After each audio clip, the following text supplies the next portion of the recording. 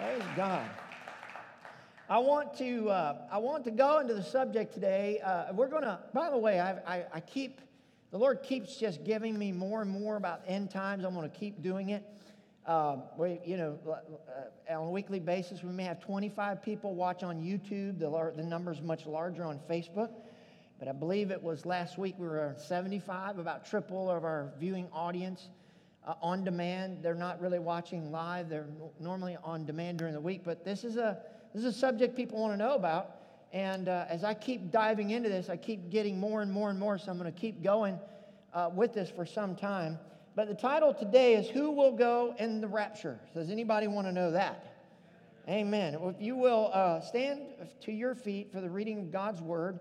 And before I go into the reading of God's Word, wasn't it great to have Lindsay? I don't know where Lindsay went. He's around here somewhere. He joined us singing and leading us in worship today. And I praise God for him being with us today. We're so honored he was here. He must be, he'll be back in here in a minute. But anyways, who will go in the rapture? Poke your neighbor and say, who will go in the rapture? Yeah. And if you're here and just look at him and say, me. Yeah. Amen. We all want to go. Matthew chapter 25, verse 1 through 13, and we'll dive right in. It's on the screens behind me. If you're watching online, we welcome you and thank you for being with us. Then the kingdom of heaven shall be likened to 10 virgins who took their lamps and went out to meet the bridegroom. Now 5 of them were wise and 5 were foolish. And those who were foolish took their lamps and took no oil with them. But the wise took oil in their vessels with their lamps. But while the bridegroom was delayed, they all slumbered and slept. And at midnight a cry was heard, Behold, the bridegroom is coming. Go out to meet him. Then all the virgins arose and trimmed their lamps. And the foolish said to the wise, Give us some of your oil, for our lamps are going out. But the wise answered, saying, No, lest there should not be enough for us and you. But go rather to those who sell and buy for yourselves. And while they went to buy, the bridegroom came, and those who were ready went in with him to the wedding, and the door was shut.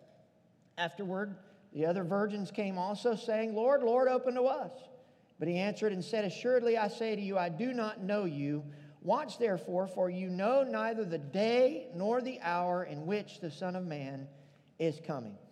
Let's pray. Father, thank you so much for your presence. Thank you for the healing virtue of Jesus in the house, the saving grace of Jesus in the house. And we ask you now to speak to us through your word. Fathers, you've given to me, God, I pray in Jesus' name you speak to your people, God. God, I come today, God, hoping to inform and teach your word so that we'll know who's going to the rapture. God, we want to be rapture ready. So I thank you for this opportunity to speak forth your word. Let not one word of my own come out of my mouth, but every word from the throne of God into our hearts. In Jesus' name we pray. And everybody said, Amen. Hold your Bibles up and let's boldly declare, Father, today, this week, by your grace, I'm going to be a doer of your word and not a hearer only, deceiving my own self. Now, Lord, anoint my ears, anoint my heart, anoint my spirit, my soul, my mind, and my body to receive the truth of your word. In Christ's name I pray. Amen, amen. High five somebody as you're being seated if you're comfortable and say, are you going in the rapture? Amen. I heard one yes. Everybody say? Yes. Yeah. At the famous Drottningholm Theater in Stockholm, people would stand in line for hours to get in.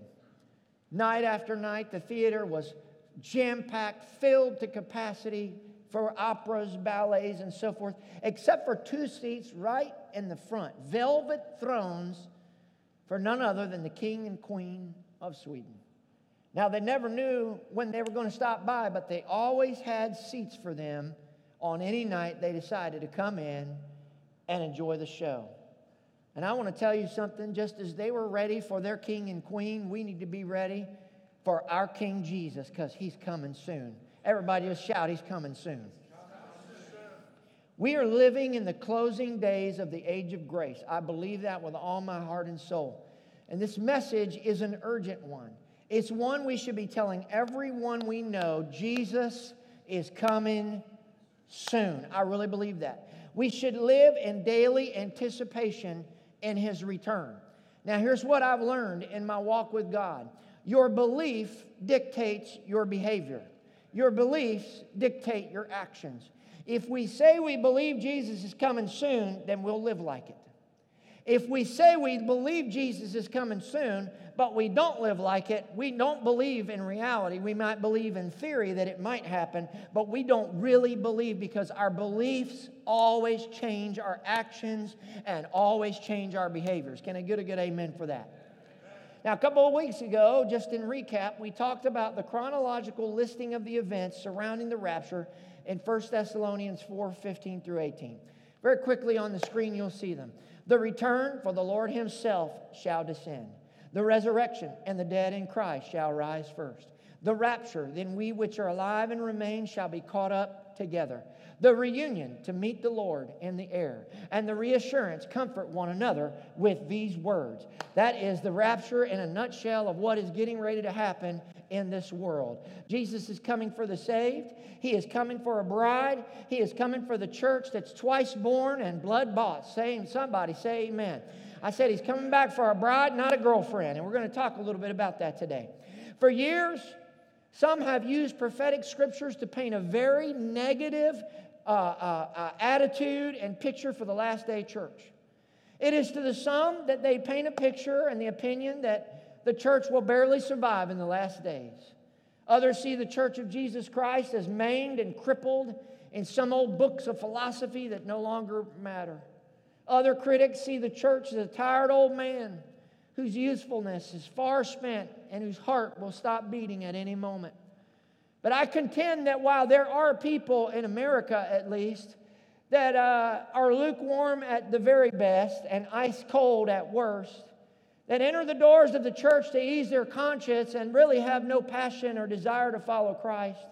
They come to church because maybe they were brought up as a child and that's the thing they do, but there's no active lifestyle with Jesus Christ on a daily basis. Well, I will agree to that. I will also tell you that the church at large in the world is red hot on fire for Jesus Christ. I just saw a report last night that a precious missionary family, mother, father, kids, then none of them would deny Christ, and the Taliban just cut them up and killed them. That's the kind of thing happened in Afghanistan. And I'll be honest with you, when I read that, it makes me feel guilty. Because I'm sitting in my nice home, drinking anything I want out of my refrigerator, eating whatever food I want, doing what I want to do, coming to a church like this with no persecution while my brothers and sisters are giving their life for Christ. I want to tell you that maybe in America there's some lukewarmness, but around the world, folks, it's a vivid, it's a powerful, and it's a strong church. Somebody say amen. I agree that there are those less passionate, but I also tell you that the vast majority is filled with the presence of God and they're on fire. Somebody shout amen. The real church of Jesus Christ in the last days will not be maimed and lily-limped and whatever. They're going to be militant. They're going to be victorious. They're going to be a vibrant movement, and we're seeing that in other countries. In Iran, 50% of the nation now saved, mostly among the young people. I contend that we are still a powerful and a fruitful church for Jesus Christ, and we can be. Somebody say amen. Even in America, we can see revival again. Even in the world, we can continue to see revival again. We're not limping into heaven on our last two toes. We are going in strong and on fire. I believe that, or at least that's what I'm going to do. Does anybody want to join me in that? The story of the virgins in Matthew 25 is a reflection of what the condition of the raptured church will be. So what will the raptured church be like? Well, point number one is this. The raptured church will be pure. Everybody say will be pure. The virgins in this text speak of the purity of the church, and make no mistake about it, folks. Sin cannot enter the kingdom of God. A practicing sinful person will not be taken in the rapture. Let me say that again. A person that is willfully practicing a lifestyle of sin will not go in the rapture. What the Bible says in 1 John 3:3. Is it all right if I preach the Word of God here today? Do we want the Word, the whole counsel of God? 1 John 3:3, dear friends, now we are children of God, and what we will be has not yet been made known. But we know that when Christ appears, the second coming of the Lord, we shall be like him, for we shall see him as he is. All who have this hope in him purify themselves just as he is pure. A sinning person, someone who practices a lifestyle of sin, has lost hope in the second coming of the Lord Jesus Christ. The Bible says if we really believe in the rapture, then we're going to purify our lifestyle and we're going to live pure and live like he's coming. Do you believe that? Someone anticipating the return of Jesus Christ will live like it. I have a question for you today. Are you living your life like he could come back today? See, someone looking for the rapture will not indulge in sexual sins. They will not watch things on the internet, Hulu, Netflix, HBO, and other apps that are contrary to the Bible. People that are looking for the rapture and the second coming of the Lord will not maliciously slander another person. People that are looking for the rapture will not indulge in drunkenness and wild parties. Rather, someone looking for the rapture will find their way to church on a regular basis. See, the people that tell me they're looking for the rapture and they love Jesus, but they show up to church 1 out of 8 Sundays, I want to tell you, the behaviors are not lining up with the beliefs. Is it all right to just preach today? Can I preach the Word of God today? I don't know how to read y'all today because y'all just looking at me like I'm preaching the Quran. Folks, this is the Bible, amen? There is a command in the Bible, and it says, forsake not this assembling of yourselves together, as some have done.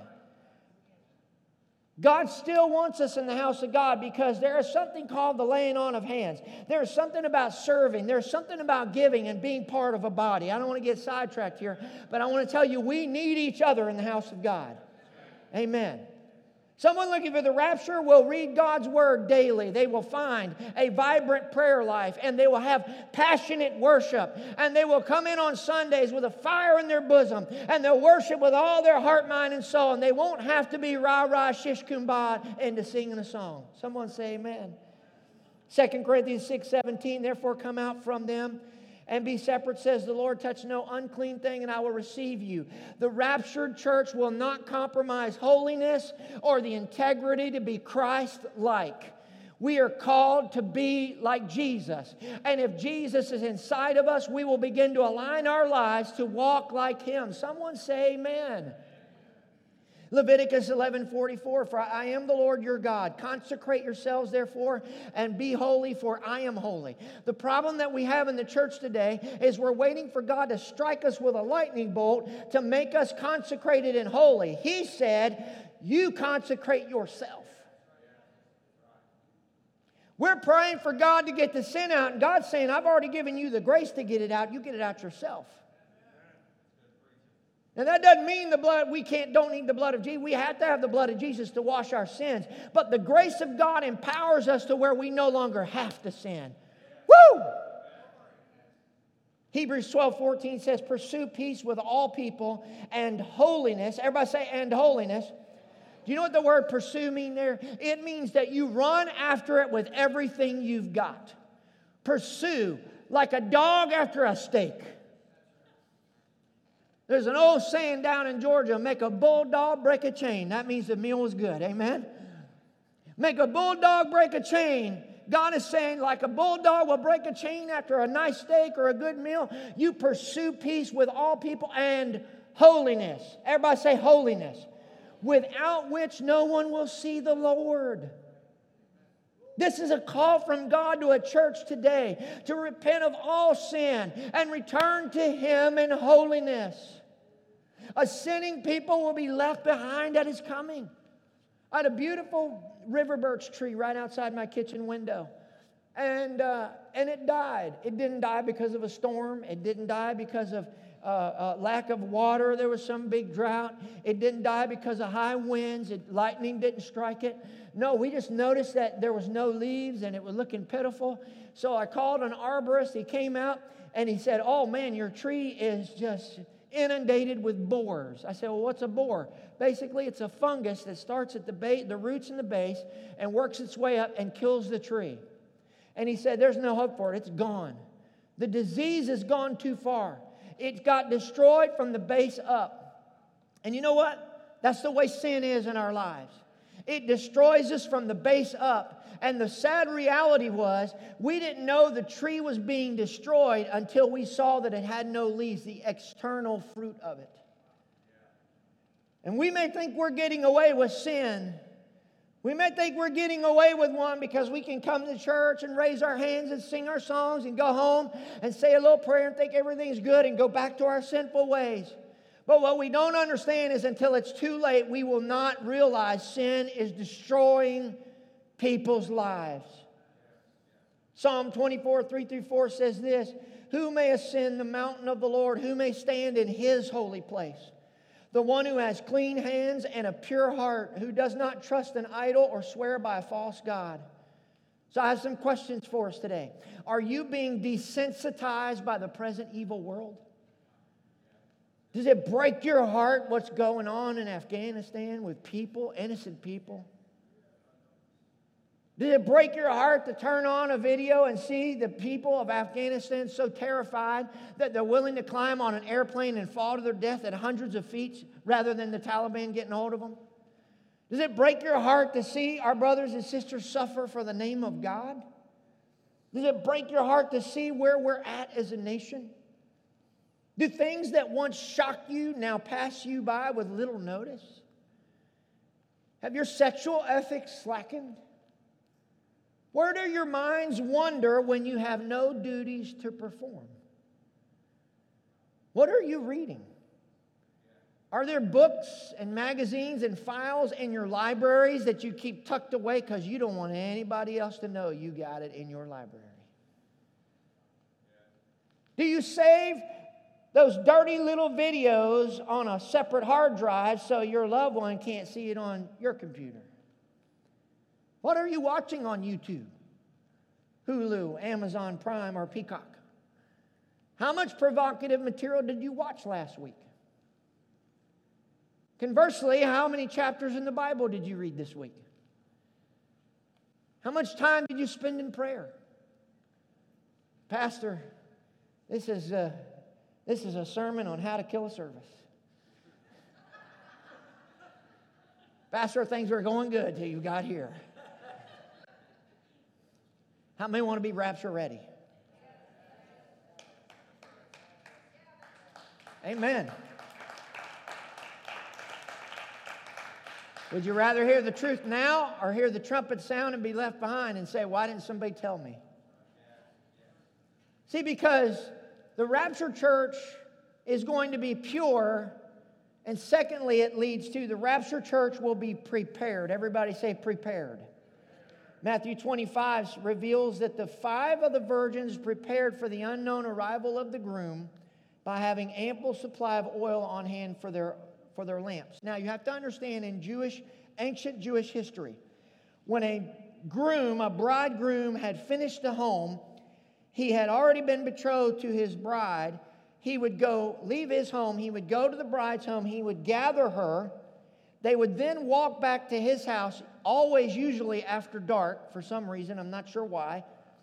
And the wedding was always, ancient Jewish history, was usually always at the groom's house and the wedding festivities and all that. So he would go back, he would get her, he would take her to the wedding and so forth.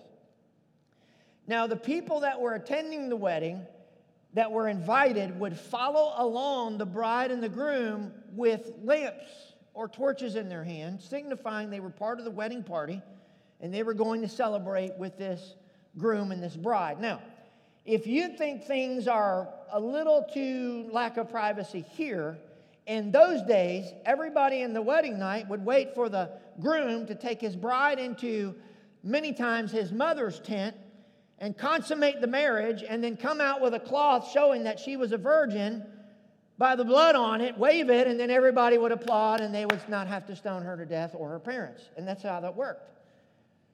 There was no visible difference between the virgins. I want you to catch this very clearly. Some of you are looking at me like, what did he just say? Oh my gosh. Hey, the world's talking about it. We need to preach the Bible, amen? All 10 virgins had lamps All 10 virgins were called to the marriage feast. All 10 virgins slumbered, which means they napped, they nodded off. All 10 virgins slept, which means they went to sleep like the natural sleep at the night. Evidently, all 10 virgins left home with enough oil to burn for a little while. But the lack of preparedness, listen to this very closely. Everything on the outside and externally looked exactly like it should be. And the only way you could tell a difference between the 5 wise and the 5 foolish was when the groom showed up. Because when the groom showed up, it showed what they had done to prepare internally and not just have the outward look of something. I'm going to go on. It was the delay of the groom that became the fatal issue. And that's why Jesus said in Matthew 24:42, that keep watch because you do not know on what day the Lord will come. Matthew 24:44. So you also must be ready because the Son of Man will come at an hour when you do not expect him. See, it's one thing to have enough oil to initially burn for a while. It's a whole other thing to have enough oil to burn and last, and so that you're prepared for the coming and the feeding of the lamp and the coming of the Lord. Jesus said, he that endures to the end, the same shall be what? Saved. See, we need fresh grace from the Lord every day. We need a fresh infilling of His Spirit every day. We need fresh word every day. We need a fresh infusion of His grace every day. Would you say amen if you agree with that? So take a look at this next scripture, if you will, in Luke chapter 11, verse 9 through 13. It'll be on the overhead.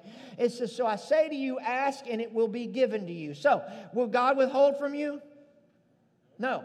Seek and you will find. Does He play peekaboo and then never show up? No. Knock and it will be open to you. Do you knock and beat on the door and He never answers? No. He says, for everyone who asks what? Receives. He who seeks? He who knocks? Okay. If a son asks for bread from any father, will he give him a stone? Or if he asks for a fish, will he give him a serpent instead of a fish? Or if he asks an egg, will he offer him a scorpion? If you then, being evil, know how to give good gifts to your children, how much more will your heavenly Father give the Holy Spirit to those who ask Him? Now, on the surface, it looks like He's just saying, hey, God will give you the Holy Spirit. And yes, He is doing that. But there's something even deeper here.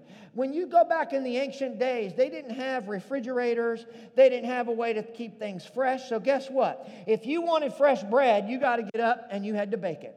If you wanted fresh fish, you had to go out to the river or the creek or the lake or wherever, and you had to catch the fish.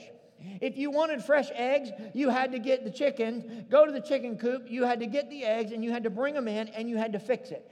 What this speaks of is, if you wanted fresh bread, fresh fish, or fresh eggs, you had to do something about it every day. Amen. You couldn't catch a fish and leave it out in the sun for 3 days and then try to eat it afterwards. What the point of this is what I want to tell you is, God is saying to us, I've got fresh bread for you every day in my word. I've got fresh fish, a fresh move of the Spirit every single day. I've got fresh grace for you in eggs. I've got everything you need every day. If you'll just come to me, I'll give you fresh grace. I'll give you fresh presence. I'll give you fresh faith. I'll give you fresh hope. I'll give you fresh whatever you need. But you've got to go to God. Somebody say amen. Nobody sits in their recliner and saying, I really hope the chicken comes and drops an egg on my lap. Nobody says, God, I want a fish. I hope that the fish jumps on land and somehow flops his way into my frying pan. Whoa, look at there. God has provided. I have a fish. Nowhere does anybody expect the grain to somehow make itself and turn into bread. No, the point of what God is saying is there is something that we have to do, and that is we have to pursue God. We have to get in His prayer closet. We have to seek His face. When was the last time you fasted? Even when a man of God like me says God is calling us to fast a day a week, push the plate back. God wants us to go deeper. When was the last time you fasted? When was the last time you opened your Bible and just said, God, just speak? I don't want to just read it because I'm reading it every day. I want to hear what you say. When was the last time you got in a praise session and said, man, I just got lost in the presence of God. I don't even want to really say a prayer right now. I just want to worship you. When was the last time you did just what we sang in that second song? I just want to be with you. I just want to be with you. King of glory, fill this place.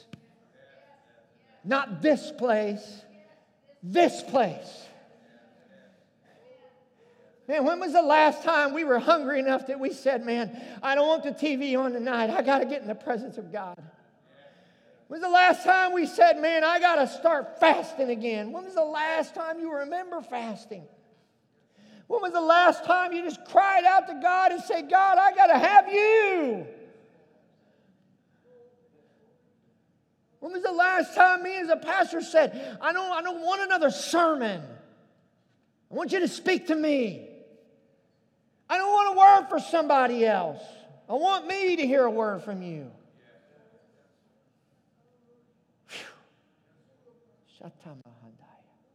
When was the last time you got so lost in the prayer closet that you spoke in tongues and you just prayed in the Spirit and as time went by and you couldn't stop praying in tongues? This is not to make anybody feel bad. This is God saying, where is your relationship with Him? Well, Pastor, I'm not sinning and I'm coming to church. No. When's the last time you dove in with Him? See, I can be around Holly all day, but that doesn't mean that we're intimate all day. And I don't mean that in a sexual term. That doesn't mean that we're relating, that we're conversing, that we're having communion, that we're in-depth talking. When was the last time you and your spouse turned the phones off and just talked? When was the last time you tried to have a nice conversation with your loved one and they're listening but they're scrolling on the phone? We do that with God. God help us. He's coming back for a church that's prepared. How is your relationship with God? I mean, are you praying as much as you used to? Is your prayer life non-existent? Do you casually approach your time with God as a take it or leave it cavalier attitude? Well, if I pray today, great. If not, well, that's okay too. Are you taking your time in the Word of God and worship seriously? Do you take God's call to prayer, His call to worship, His call to Bible study, His call to church attendance as a suggestion? God is calling us. He's calling us deeper into the things of God. What will you do if America suffers real persecution? Someone once asked Emily Post. Now, if you're 35 and under, you have no idea who I'm talking about. Emily Post used to be a newspaper writer. You could send a question in. She'd answer your question in the newspaper. How many remember that? If you're 35 and under, you probably don't know what a newspaper is. It was a paper that had printed words on it they would deliver to your house. They even had boys on bicycles, and they would take the paper and they throw it in the front yard. Yeah. You'd go out, you get the paper, you'd read the news. I know if you're 30 and under, you have no idea. One time you think, well, why would they do that? We got the internet. Because back in those days, there was no internet. You read a newspaper. Well, they asked Emily Post, what is the correct procedure when one is invited to the White House and has a previous engagement? She answered, an invitation to lunch or to dine at the White House is a command, not a request, and automatically cancels every other engagement. You're not being asked to the White House. You're being told by the president, get to the White House.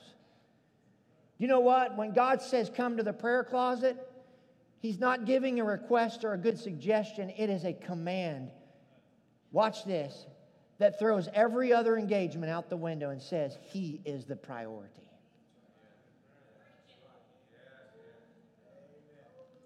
Are we still glad we came to church today? The return of Jesus demands that we have prepared to shine in the midnight hour. The darker the night, the brighter the light. Oh, Pastor, don't you see how bad the world is getting? Yes, I do, but guess what? The light can shine that much brighter. The stars are the brightest on the darkest of nights. Somebody say amen. The second is that midnight is the dawning of a new day. 2 Peter 3:8, I know I said this, just let me hit it for just a second. But do not forget this one thing, dear friends. With the Lord, a day is like 1,000 years, and 1,000 years like a day.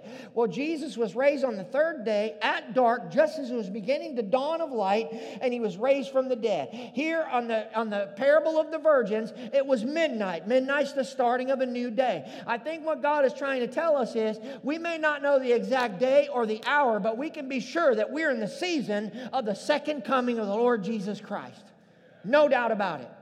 John 14:3, Jesus said, if I go and prepare a place for you, I will come again and receive you to myself, that where I am, there you may be also. So I have a statement and a question. Are you ready? Jesus has been preparing that place for 2,000 years.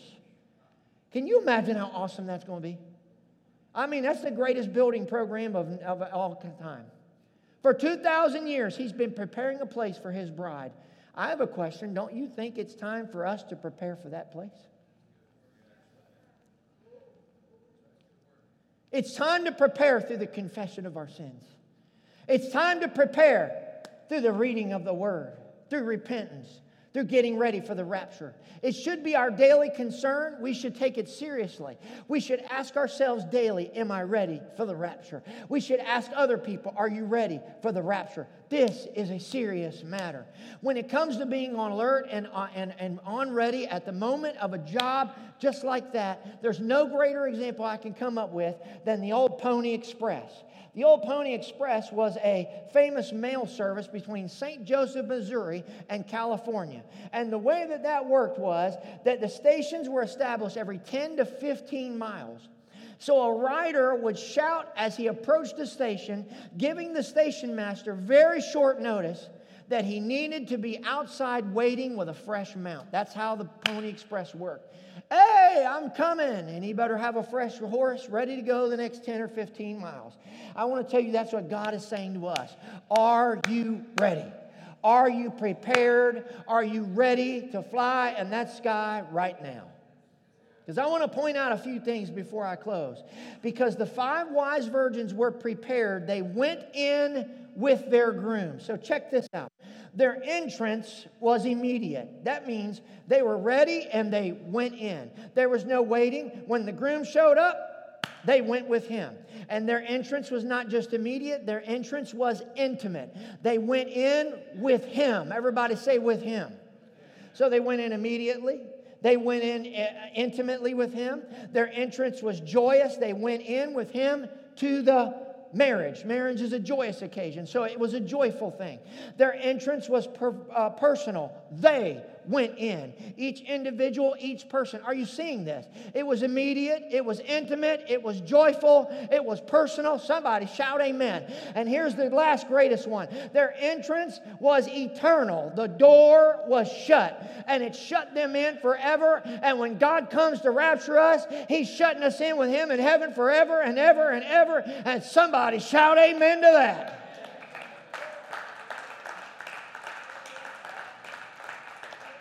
Conversely, the 5 foolish virgins were unprepared. Now listen, they had the name and the appearance of virgins. They had the lamps and the torches of true bridesmaids. They were companions of the true virgins. They acted like the true virgins. And they woke up at the sound of the cry just like true virgins. Everything was the same. However, they had external lamps and no internal oil. They had not provided for the waiting or the late coming of the Lord Jesus Christ. They were not ready. There are many in the church in general that have put on their Sunday best. They've attended churches all across the world today, America and other countries. They will smile. They will act as if they are the real deal. They'll talk a good talk, but they don't walk the walk. So I begin to think, what is the difference between a virgin, the wise virgin and the foolish virgin? I think The point of this parable is to be ready and be prepared, as I really believe that in my studies of it. But how would we diagnose a foolish virgin? How would we diagnose someone who has the appearance and looks like they have the goods, but they're really not, and no one will really know until the trumpet sounds? I come up with a few things. You could be a foolish virgin if you attend church, but you can't find your Bible the rest of the month. If your only prayer time is a 5-second bless the meal and 10-second night-night prayer, you might be a foolish virgin. If you speak more curse words than you do praise words in a day, you might be a foolish virgin. If you consume more TV shows, be a foolish virgin. I'm going to say that again because those on live stream didn't hear that. If you consume more TV shows than you do Bible verses every week, you might be a foolish virgin. If you gossip and slander more people on social media than you do pray for people, you could be a foolish virgin. If you participate in more activities in this world than you do church services, you could be a foolish virgin. Is it all right just to throw some stuff out? So what about this exclusion? It was universal to everyone who was not ready. It was complete, the door was shut. It was just, they were not ready and they slighted the king. It was final, the door was shut and they got left out. The door was shut. This was the custom at the time. When the groom shut the door, it let all the wedding party get locked in and all the external intruders get left out. Listen, this is one wedding party you can't crash. You can crash wedding parties in the natural, but you can't crash this wedding party. If you're not ready, you're not getting in. Now, you can repent and maybe get right later. Of course, there will be people saved in the tribulation. But why go through all that? Why not just get saved right now? Here's what they said. They said, Lord, Lord, open to us. But he answered and said, assuredly, I say to you, I don't know you. So that triggered my mind back to Matthew 7, 21, 23. Look what it says on the overhead on the screen. Not everyone who says to me, Lord, Lord, shall enter the kingdom of heaven, but he who does the will of my Father in heaven. Many will say to me in that day, Lord, Lord, have we not prophesied in your name, cast out demons in your name, done many wonders in your name? And then I will declare to them, I never knew you. Depart from me, you who practice lawlessness.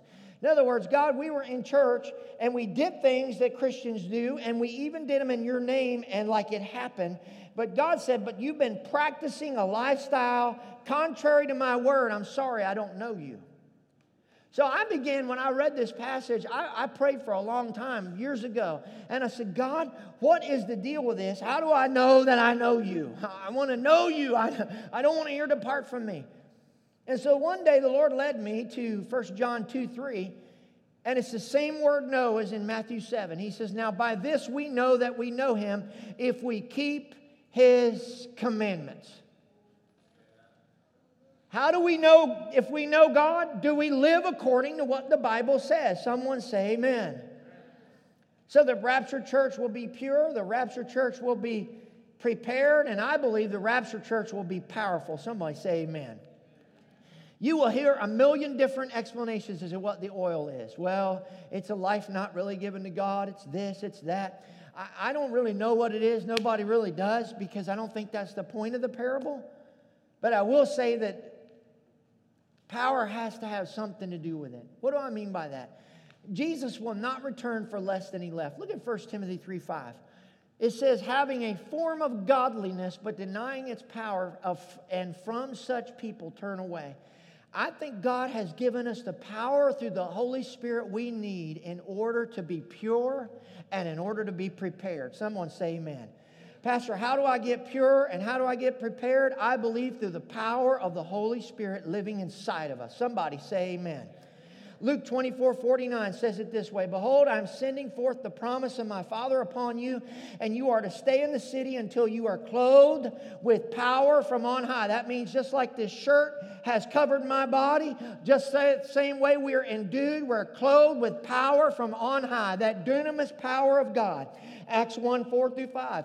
Gathering them together, he commanded them to leave Jerusalem, but to wait for what the Father had promised, which he said, you heard from me, for John baptized with water, but you will be baptized with the Holy Spirit not many days from now. And I believe because we have access to the power of God, we are not an anemic church. We are not a pitiful church. We don't have to be unable. We don't have to be powerless. We don't have to be blind. We don't have to be any of these things. We can be empowered for the last day ministry. He can help us to be pure. He can help us to be prepared. He can fill us with the grace of His Holy Spirit. And God can help us walk the walk. Somebody say amen. I believe we're going to be empowered for a last day ministry. We don't have to take the mindset that we'll just barely squeak by. We don't have to, I'm going to get in by the hair on my chinny chin. We can be filled with power from on high and live a victorious life. We're a people filled with prayer. We're a people given authority. We're a people seated in right hand of God in heavenly places. We can come boldly to the throne of grace. What am I saying? We have access to power. Are we going to the prayer closet to receive it? Are we getting in the Word to receive it? Are we praising God in a way to receive the baptism of the Holy Spirit? To be filled fresh and new every single day? Are you ready for the rapture? Are you pure? Are you prepared?